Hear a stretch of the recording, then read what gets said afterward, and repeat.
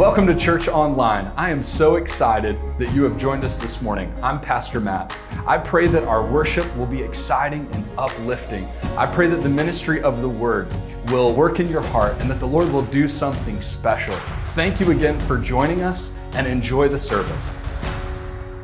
Take your Bibles and turn to the book of Romans. Book of Romans. I wanted to kind of stay within our study. I know it was a little ambitious, and you might be like, "Oh, that didn't make a whole lot of sense." Hey, Ben, you see there? I don't need to say anything else. The coffee's good today, isn't it? Isn't it, church? A little inside joke. But yeah, I wanted to kind of stay on point and continue through the book of Romans, and we're going to do so for our Easter sermon as well. We're going to stay right in line, bless you. And you got it all from everybody was like, man, bless Pete. That was funny.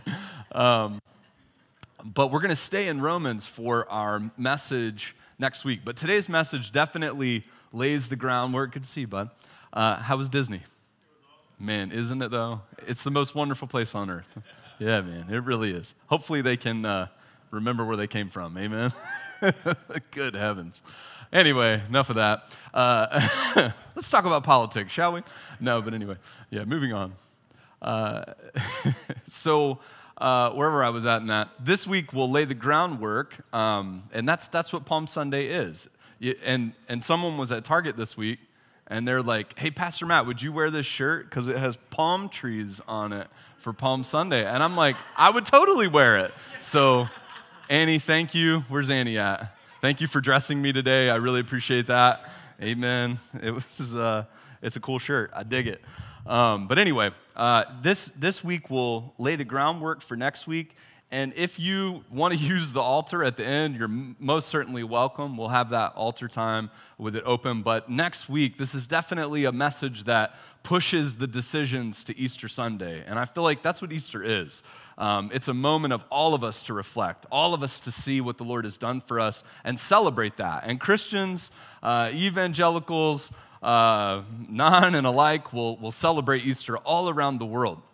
And some in different times and different genres, but it's definitely a time for us to remember what the Lord means to us and celebrate that. But today we'll definitely lay some groundwork, but in an unusual way, keeping within the context of Romans, building upon what we talked about last week. So some of you, you were like, man, I feel like there's something missing. It's because there's something missing. This is a part of a series, and I would encourage you, go back and listen to Romans all the way through. We're building on something here. We're learning from the Apostle Paul, a letter that he wrote to the church at Rome, which we believe is about 5 small house churches, probably made up of 20 to 40, somewhere in there, 20 to 40 people. And Phoebe, a lady, read this letter aloud in those house churches. And so Paul was trying to get a point across, and we're beginning to see that point.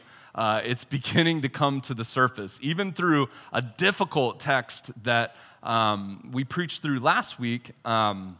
And I think maybe for some of you, how many of you last week's perspective on that chapter was new for you? It was like it was a little bit of a different take on the end of Romans 1. Anybody? For those that were here? Okay. And if not, that's totally fine. I did receive some messages from some folks outside of our church that I felt were very encouraging. People that, I don't know, maybe saw it or it was shared and watched the message. People that are different than I am and have different, they live their life in a different way, and it resonated. And so I think that we're benefiting from this, not just us, but the broader church is benefiting from this series. So I would just encourage you to go back and listen to some of those other messages if you feel like you're missing something. But how about just some facts about Palm Sunday? I said these last year, and I think it's helpful. I'm going to say one more word of prayer, and then we'll jump in. Father, we pray that you would guide our words, mine specifically, Father, our thoughts, center us around your word. May every word be a word that is fitly spoken. as Solomon said in the book of Proverbs. And Father, we pray that today would resonate in the hearts and minds of believers. We pray that today would be used in those that do not believe, Father, to encourage them, to stir them up in their heart. We believe that we are all image bearers, no matter what, from different walks of life. And so, Father, this is for everyone, and I pray that this message would hit the heart the way you would have it to. In Jesus' name, amen. All right, down through the ages, Palm Sunday. How many have been in a church in the past where they handed out palm leaves on Palm Sunday? All right, sorry you're not getting palm leaves. I put it on my shirt, and I put 2 palm trees up here, and we put it on the screen, and yeah, that's about what it is. If you want, you can come up and cut a piece off. Just kidding, don't do that. I'm gonna hopefully put these outside, and maybe they'll look good for the rest of the season. But anyway, it has some significance, and different significance for different genres of faith through the centuries. So, thinking and considering the fact that Jesus came about 2,000 years ago, we've got about 2,000 years of history to kind of siphon through and remember and kind of look at the historical evidence of what Palm Sunday means. So down through the ages, according to the Opus Imperfectum, an ancient commentary of Matthew. My daughter's Latin is better than mine, so I apologize if I didn't pronounce that correctly, and her Latin is much better than mine. But anyway, an ancient commentary of Matthew in the liturgies, the new people greet Christ as victorious King and Redeemer of the world. The permanently green palm branches are a symbol of life and an insignia triumphorum. They are a sign of Jesus' victory over the devil, the prince of death. Alcuin writes in forceful hexameters, "The palm is the sign of your triumph, great Christ the King. The palm teaches us to conquer our flesh. The palm is a sign of our future reward in heaven. The palm branches signify Jesus' victory over the prince of death." The triumph of Christ also becomes visible in the artistic portrayals of antiquity and of the Middle Ages. They had pretty elaborate programs and processionals within their churches. Thus, the basic mood of these processions is an Easter mood. Palm Sunday is characterized not by lowliness, but by victory. Whereas maybe we approach communion on Thursday and Good Friday, which we're not having a Good Friday service this year. We have in the past, and we probably will in the future, but not this year. But a Good Friday service is more melancholy and reflective and thinking through the sacrifice, which is definitely the mood of when we take communion and when we celebrate that, not just on Holy Week, but every week. But that's not Palm Sunday. Palm Sunday is a spirit of triumph, of victory. And so think about that in the context or the course of Holy Week. We are on a high, and then there's a lot of lows between Sunday to Sunday and how we represent what we believe to the world. And then, of course, next week will be another high. You won't recognize this place. I'm excited about the decor, about the message, Way Home, and we hope to offer that way home. We hope that this week will be a week where people are thinking, I need to find my place. I need to find my way home. I know that much of my life is disjointed or disconnected, and I hope to find some purpose. Well, that's what this week does. But starting this week out, we're on a high. It's a spirit of triumph. It's an Easter mood today. How many of you are cold? That's a lot. Okay, where's Mike Beard? Anybody? Or Rob? Rob is there. Rob, can you turn the fans off? That remote is right inside that door. Amen. Jen and Carmen are sick today. Jen, if you're watching online, we miss you already. We miss you. Because you would have already turned the fans off. I love you. I love it. I'm just looking up here and you guys are like shivering, and husbands are losing articles of clothing. Please stop with the jackets. Wives are piling them on. And I'm like, I think people are cold today. All right, we can make an adjustment. Thanks, Rob. I appreciate that. Did you like that? Anyway, how is, just by way of poll, since we're polling, how was worship? Was it too loud? Was it just right? How many want it louder? All right, cool. All the metalheads. We're going to have the screamers on that end. Next week, Rob, you down? Yeah. Palm Sunday.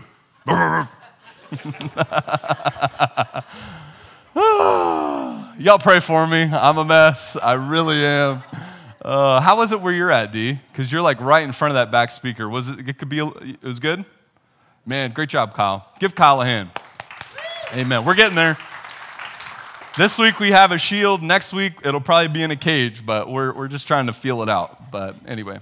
All right, where was I? Palm Sunday. We got baptisms. This is how it happens. This is how it happens. Miss Patty's like, come on, like stick to the script. The Holy Spirit sent her. She sent her.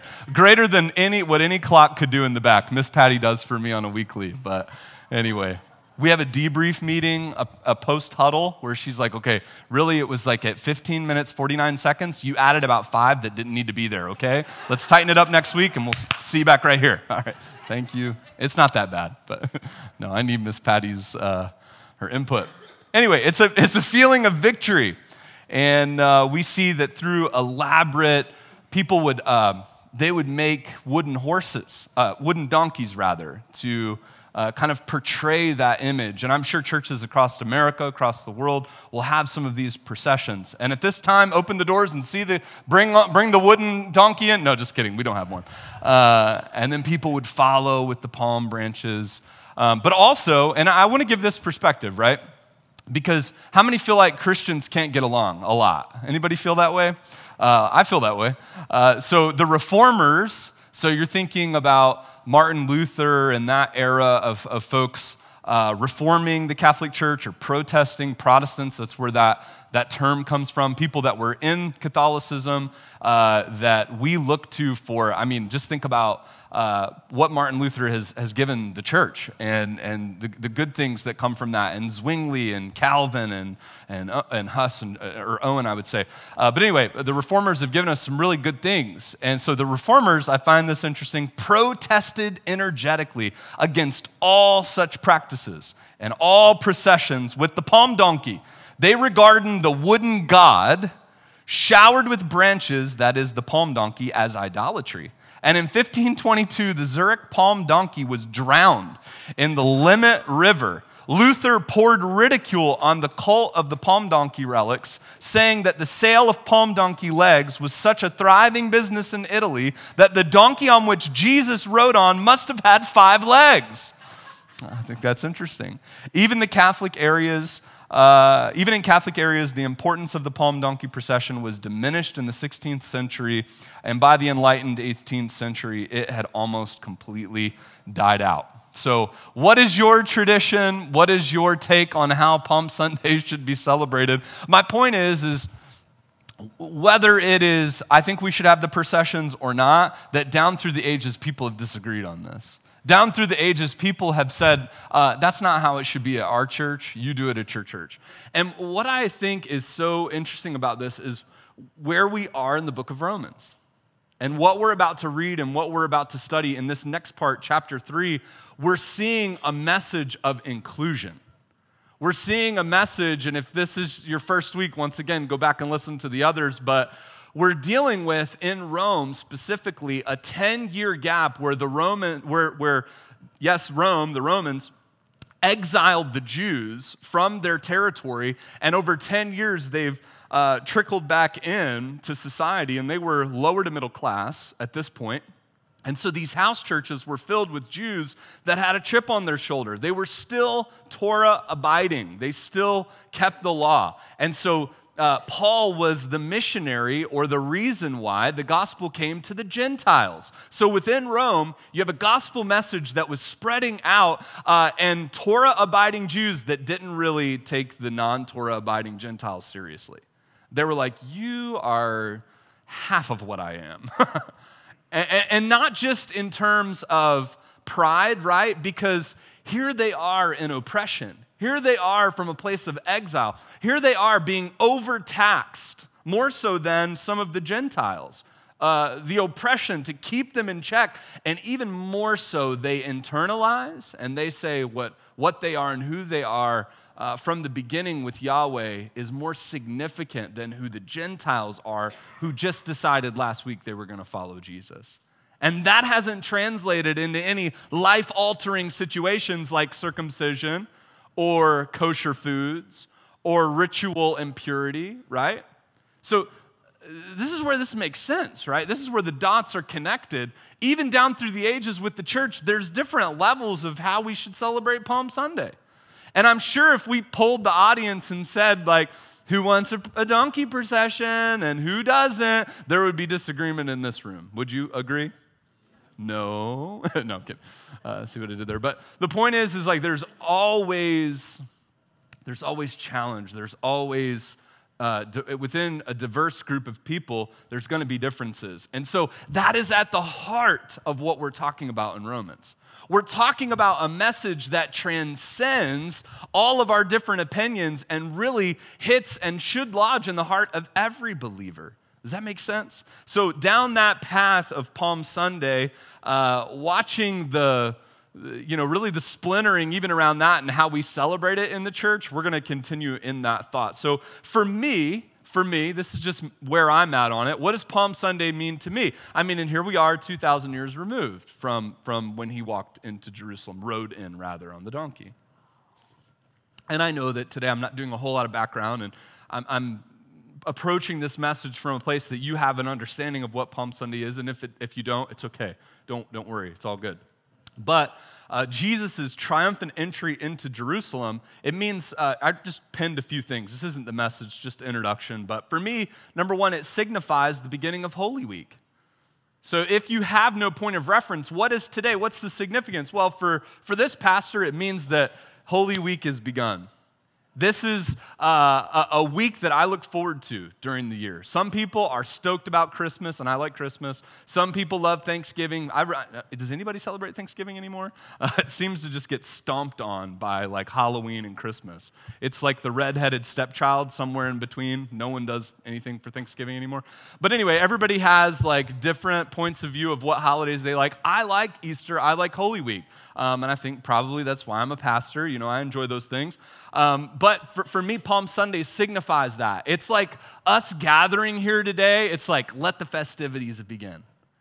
And all week, we're going to be finishing our preparation for Easter. And I'm going to get to see faces next Sunday. And don't take this the wrong way. We planned baptism on this day for a reason. But I hope to see all of you back here next week. And I know that Easter is typically the biggest Sunday of the year, and some people only come on Easter once a year. All those that just do it for their parents or whatever, God bless you, I want to see you. And so I look forward to it every week. And so for me, it's like, let the party begin. I'm ready. I'm totally here for it. The second thing, it shifts my mindset towards the Passion of Christ. Coming into this week, there is a lot of preparation going on, but really here we've prepared and we've made all the preparations that we're going to make. And it's at this point, we're just kind of final touches. And so for me, Palm Sunday is like, now I'm going to enjoy this week. Now I'm going to start thinking each day towards what the Lord is going to do in my heart and in my life this week. The third thing for me that Palm Sunday does is it shows me how duplicit we are. It shows me how duplicit we are. We are hailing him Hosanna one moment and then chanting crucify him within the same week. One week we're hailing him Hosanna. We're saying, hail him, right? King of the Jews with his triumphant entry. If anybody can find Mike or knows how to, do you know how to do the thermostats? It's still not helping. Someone go find Mike, please. Yeah. Have him turn the air off. I love it. Anybody else with me? I'm like, oh, it feels so good. Usually I'm roasting up here by this time. And because I'm a little on the chilly side, I know all of you have to be freezing cold. So anyway, bear with us. We'll get it turned off. I thought the fans would be enough, but who's putting out less BTUs today? It's hot. That's what it is. We need all the Pentecostal fire up here that usually is here. God bless you. I think they're in Ocean City. So anyway, think about, and this is where the somberness comes in, but for me, Jesus enters into Jerusalem on that donkey. And for those of you that struggle with your belief in, is this thing real? All of that, right? The donkey was prepared. Everything was in its place.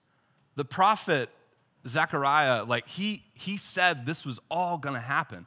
And it happened on cue and on point. For the whole thing, this whole week is a huge part of my faith because of the way it happened and the fact that it was foretold. I mean, you have 400 years of silence in that Second Temple period, between the Old and New Testament. And when Jesus comes on the scene, it's like, boom. It's like one after another. 33 and a half years of prophecy fulfilled.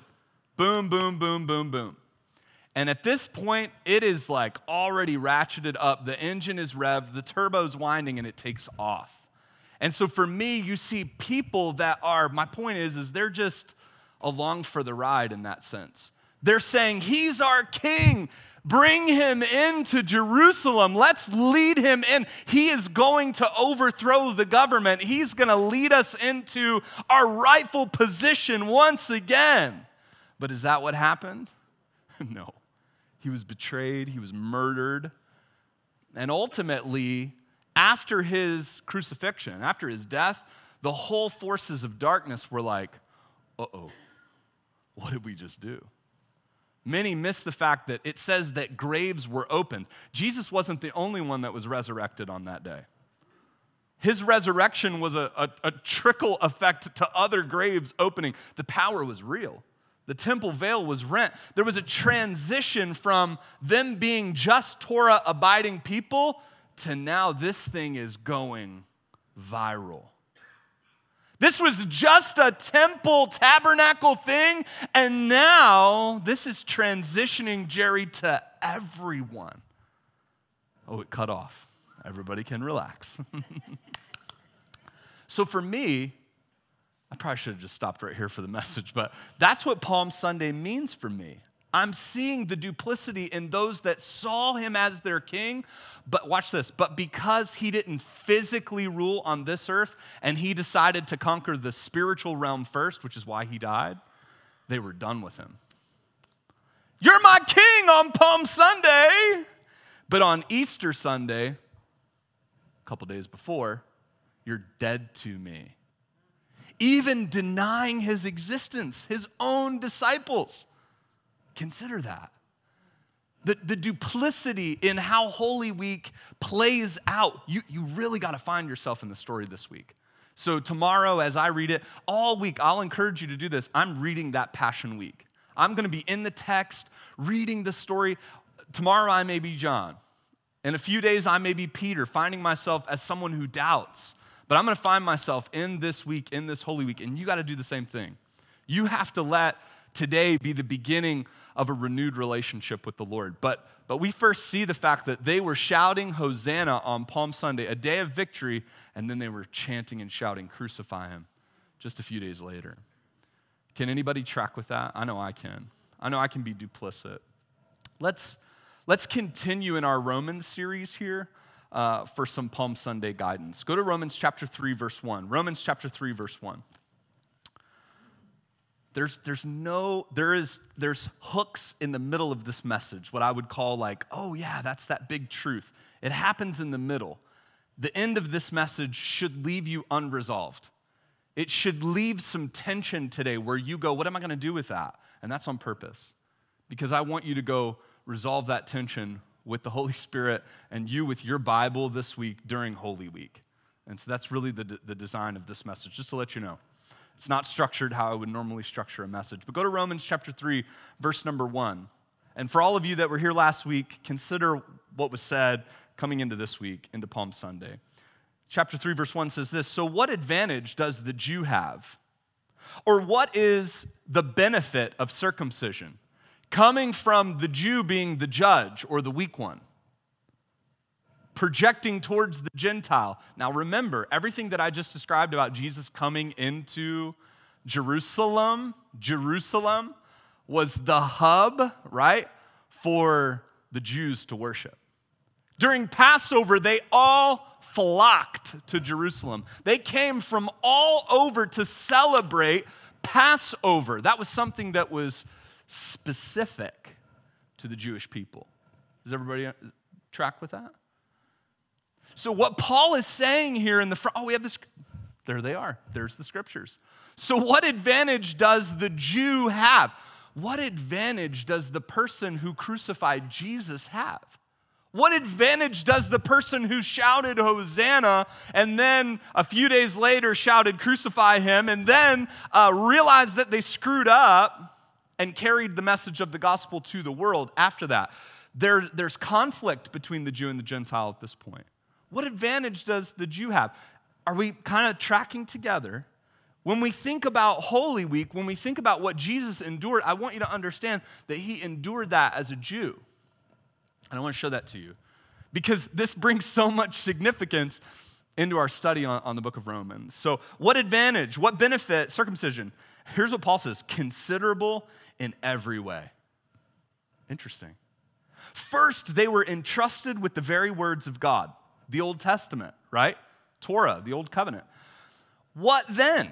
If some were unfaithful, will their unfaithfulness nullify God's faithfulness? Absolutely not. Let God be true, even though everyone is a liar. As it is written, right here in the book of Romans, that you may be justified in your words and triumph when you judge. I put right there in the program a quotation from Psalm 51:4.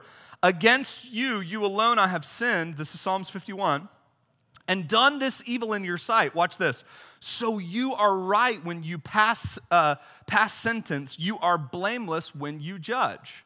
The point is that Paul is quoting the book of Psalms in this passage of Scripture. He does it a ton.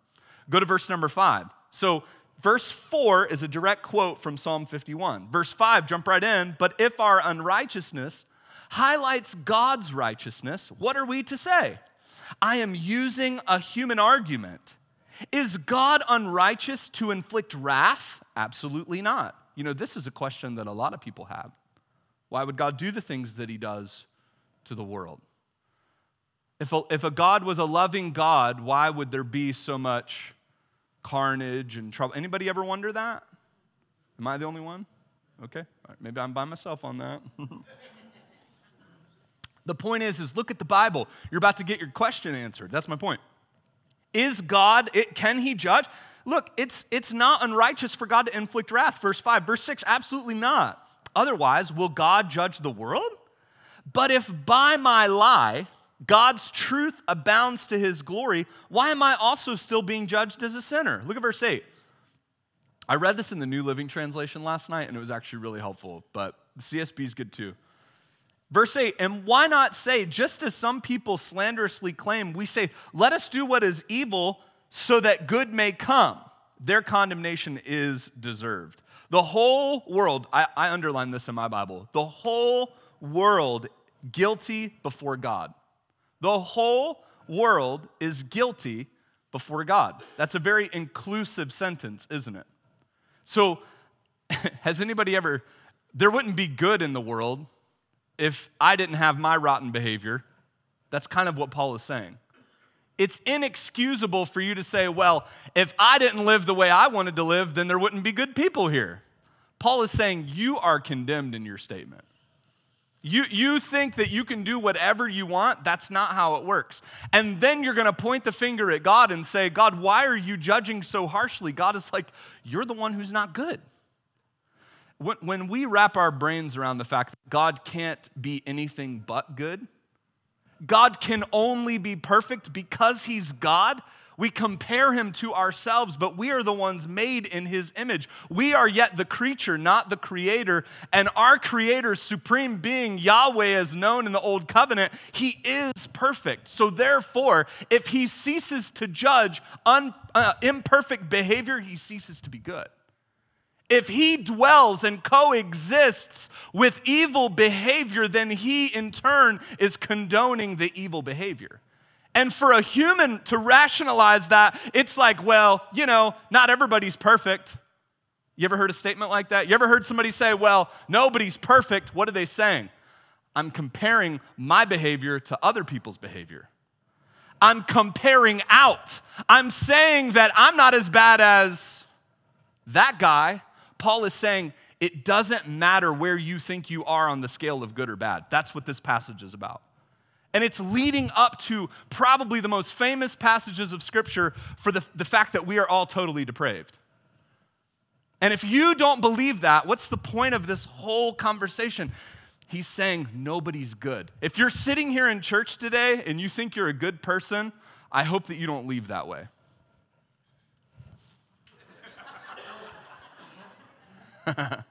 That's a good goal to have. I'm always doing good. I'm always making the world better around me. I put it into the universe, okay? Okay. You keep putting it in the universe, sweetheart. The point that Paul is making is what you're putting into the universe is tainted. You can say that it's good, but it's in comparison with other bad people. And as long as you're comparing your good to other bad people, you're bad. The term sin means hamartia. The Greek word, it just means to miss the mark. That's all it means. It means that when we pull I think of a point, right? A bullseye. When I think of that term, that Greek term, it's for sin. I think of a target in the back. How many like to shoot, whether guns or archery? Let's say it's pistol. I'm pulling, my goal is to hit the what? The bullseye. In order to coexist with God equally, I would have to hit the bullseye every time. I could not miss the mark to the left, to the right, the up, the down. I would have to every time connect with that bullseye. And the Bible says that we've all missed the mark. I can't get a perfect group. It's better than Kyle's. Just kidding. Cheap jab, because I got the mic. I was waiting for him to mute it.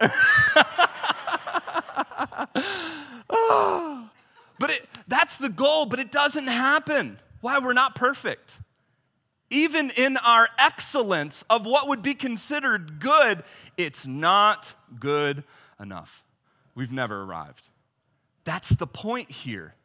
How do we arrive at Holy Week where we are getting along with other people? We realize this chapter here. Let's keep reading. The whole world is guilty before God.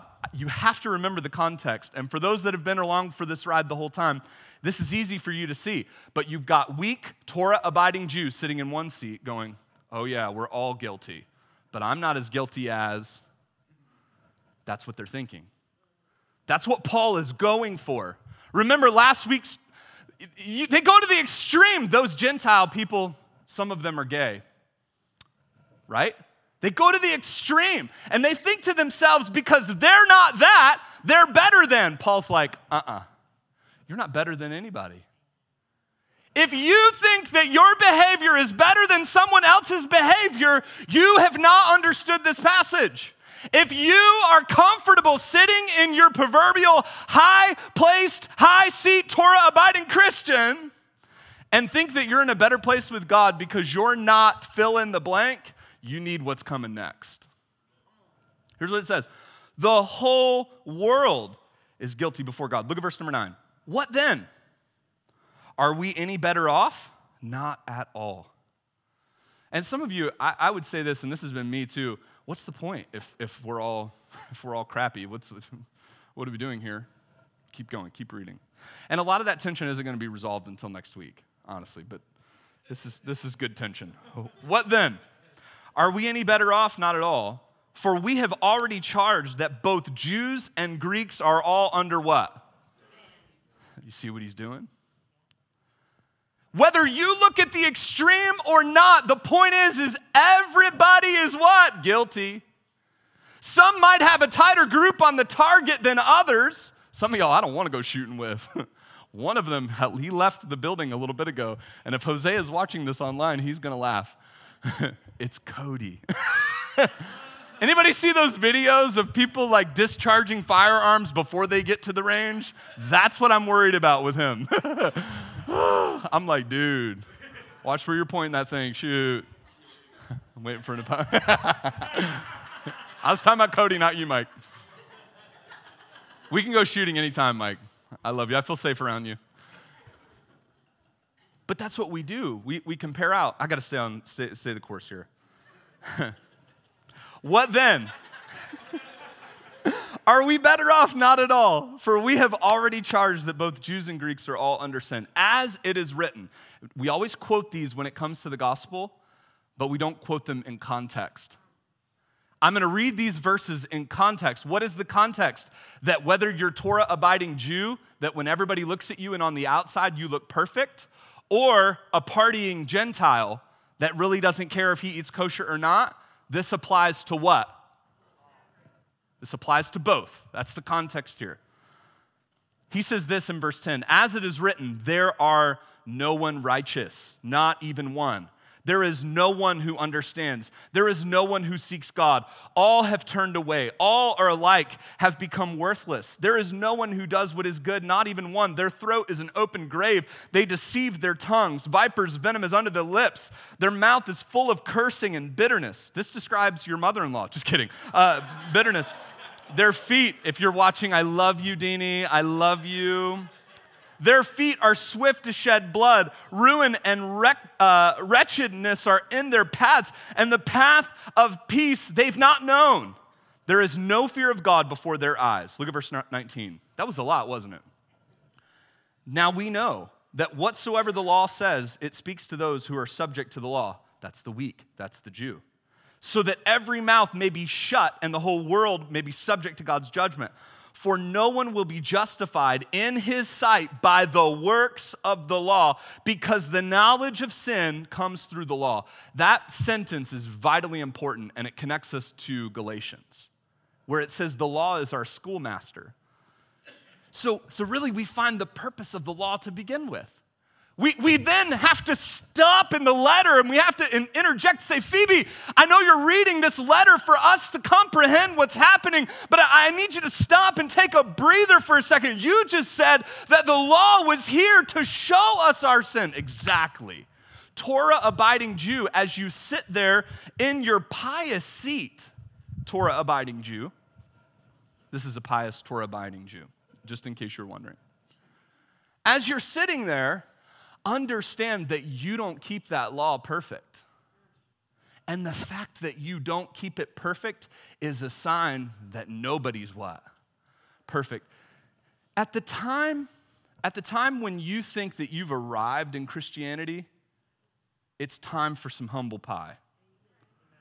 At the time when you think, man, I'm doing so good. And that's fine. Look, the principles of Scripture are good. The law, the statutes of the Lord are right, rejoicing the heart.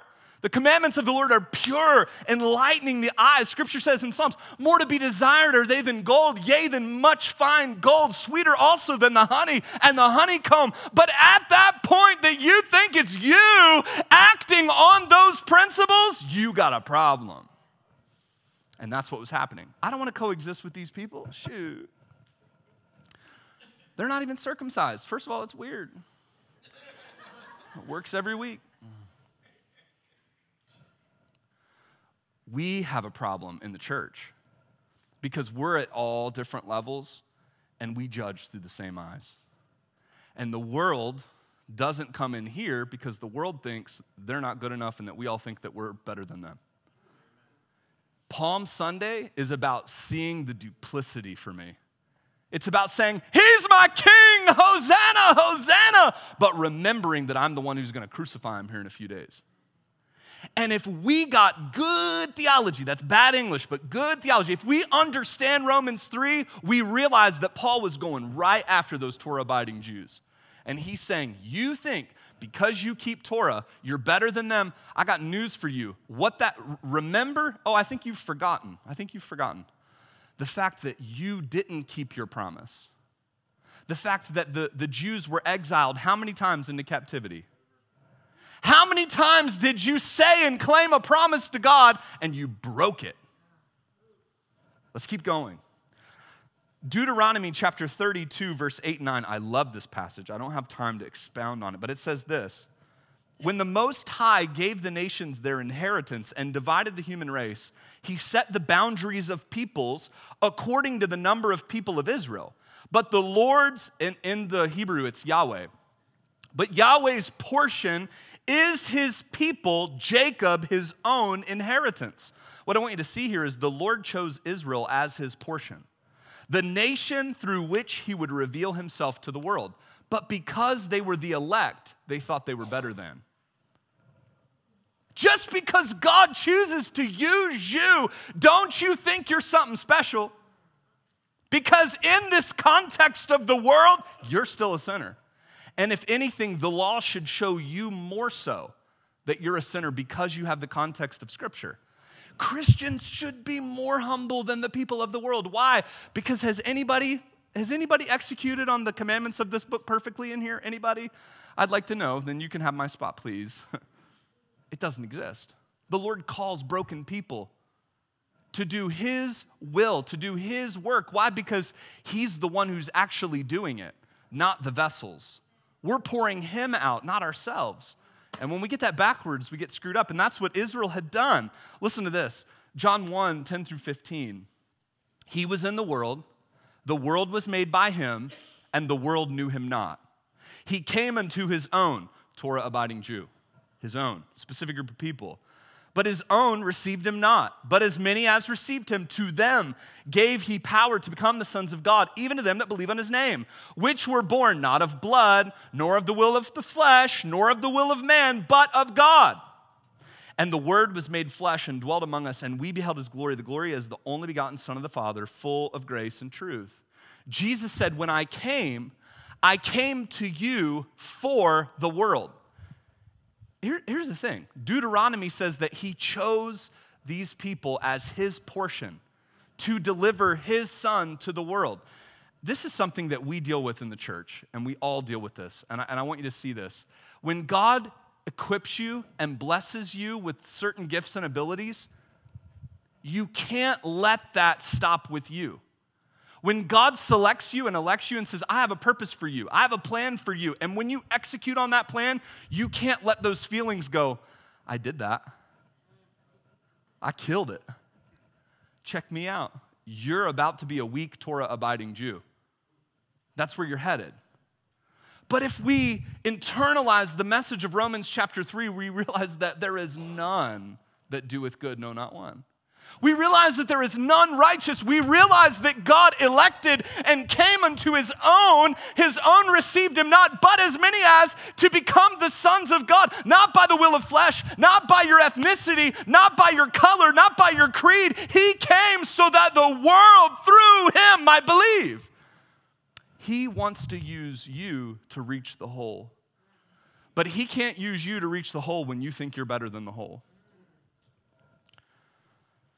Romans 3, 1 and 9 state that the Jews have all the advantages, but they're not better for it. And boy, have I seen this in the church. What good is it to be of the circumcision? Paul is like, you had the advantage. If you were paying attention in Torah school, you would have realized why you were doing what you were doing. It was all to point to a coming Messiah. But you fell in love with the ritual instead of the God of the ritual. And we fall in love with church attendance rather than who we're supposed to be worshiping. And that's why people aren't faithful. They're not faithful because they've forgotten why they should be here and why they should gather. Oh, but I just do it when I can. Oh, goodness. Don't miss this. Here's the crux in the middle of the message here. 4 minutes, we'll be done. I mean it. I took my glasses off so that I couldn't see her reaction. I mean it. I really mean it. Oh, man. It was a cold look. I need 10 seconds for an intermission. About spilt it all over me. Sorry, Annie. Got it on my palms. Don't miss this. The wonderful thing that Romans is teaching us that is so significant on this Palm Sunday is this. Jesus had everyone in mind when he rode that donkey into Jerusalem, not just the Jews. He came to Jerusalem, but he had the world in view when he came. Deuteronomy 32 says that he chose exclusively the Jews, but he chose them for a purpose. And the purpose was for the whole world. This transcends. Romans 3 tells us that what he did transcends culture and race and transcends cities and ethnicities. He came for you and for me. 2,000 years later, this message is relevant. That's what Paul's teaching tells us. That's why I love Paul. I'm going to say it again. The wonderful thing that Romans is teaching us that is so significant on this Palm Sunday is that Jesus had everyone in mind when he rode that donkey into Jerusalem, not just the Jews.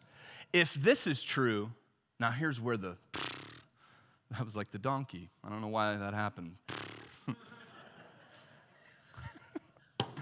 If this is true, then we can't just take advantage of the blessings. We also have to take responsibility for the tragedy. If this is true, he had the world in mind. John 3:16, for God so loved what's that mean in the Greek? The world. The Lord loved you. He came for you. But if that's true, we know how that ends. They go, Hosanna, to crucify him. If God came for you, if Torah-abiding Jew, weak, and the strong Gentile are the same according to Romans 3, then that means we are complicit in his crucifixion. We are complicit in the tragedy as much as the celebration. Have you thought about that? He's my king, and we stay there. In our context, we're Americans, right? Like we have it all at our fingertips. It's all so easy for us to ignore what's happening in the rest of the world when they're persecuted for his name's sake. It's so easy for us to just get stuck in our, Christianese and in our rut and what God's doing through us and through our ministry, and it's so difficult, right? But if we're going to see that he was including us, and God is all about inclusion and not excluding us because we didn't abide by the Torah, if that's the truth, then we have to also understand that it was our sin that put him on the cross just as well. We have to also see that we were complicit in the tragedy that will take place in a few days. Rather than pointing the finger at, yeah, you Jews did it. You crucified him.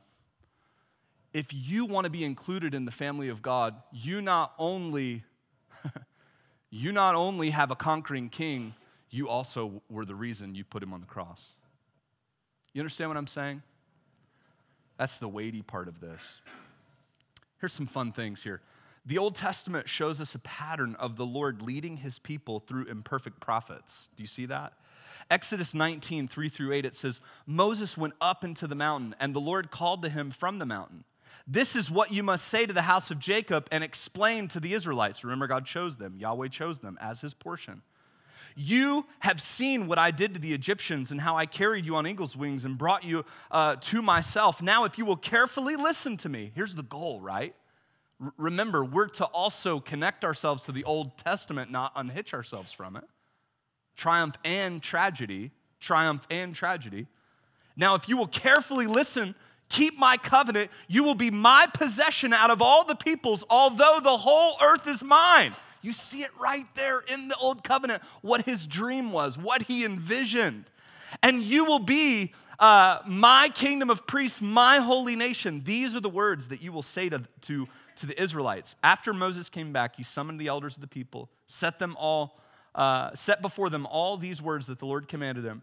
Then all the people responded together, we will do all that the Lord has spoken. So Moses brought the people's words back to the Lord. Did they do it all? No, that's when he did the 10 Commandments. What I want you to see, though, is in verse 3, it says Moses went up into the mountain. Matthew 1, 5-2. When he saw the crowds, Jesus went up on the mountain. And after he sat down, his disciples came to him, and then he began to teach, saying, and then what follows next is the Sermon on the Mount. When Jesus started his earthly ministry, I saw this week. An author, Carmen Imes, showed me this through her book, Bearing God's Name. Jesus, through his earthly ministry, was mimicking what the prophets did. Moses went up into the mountain to receive a word from the Lord, Jesus went up into the mountain to give the word of the Lord. Why? Because he was the embodiment of the law. He didn't need them to be Torah-abiding citizens because he brought them the real, living, breathing Torah to them and said, I embody what Moses received. If you are a Jew, you think through tradition, you're receiving something that makes you better. I am the better. The Beatitudes, the Sermon on the Mount, the most important work of art as any pastor would give. His sermon, the first one in his ministry, was him signaling to every force in this entire universe that the law is here. I embody the teaching that you've been trying to do and failing at. I'm here. Receive me. Blessed are thee, fill in the blank. What the prophets were showing, what they were trying to do, Jesus what? Did. Man. Whew. Gives me chills. So what we see is the Lord chose to use men, even though they were imperfect. We see that the Lord's decision required more than man could pay. And we see that the Lord revealed Jesus to the world as Yahweh in the flesh. In the Old Testament, over and over, there is a pattern of failure, exile, and wishful thinking, Romans 5:8, but God. This week, I would encourage you to read Jesus' earthly ministry. What is Paul reiterating in chapter 3? We are all in need, but we all have access. We are all in need, but we all have access. Every head bowed, every eye closed. If you're getting baptized today, go ahead and slip out and get your t-shirts on and get ready to roll. We're going to have a quick invitation. Amen. Thank you for watching and joining us for our church online. I pray this experience was just what you needed today. If you made a decision for the Lord to follow Christ, or if the Lord did something in your heart that was special today, we would love to hear about it. Post it in the comments, send us a message, and we'll reach out to you. Have a wonderful week, and God bless.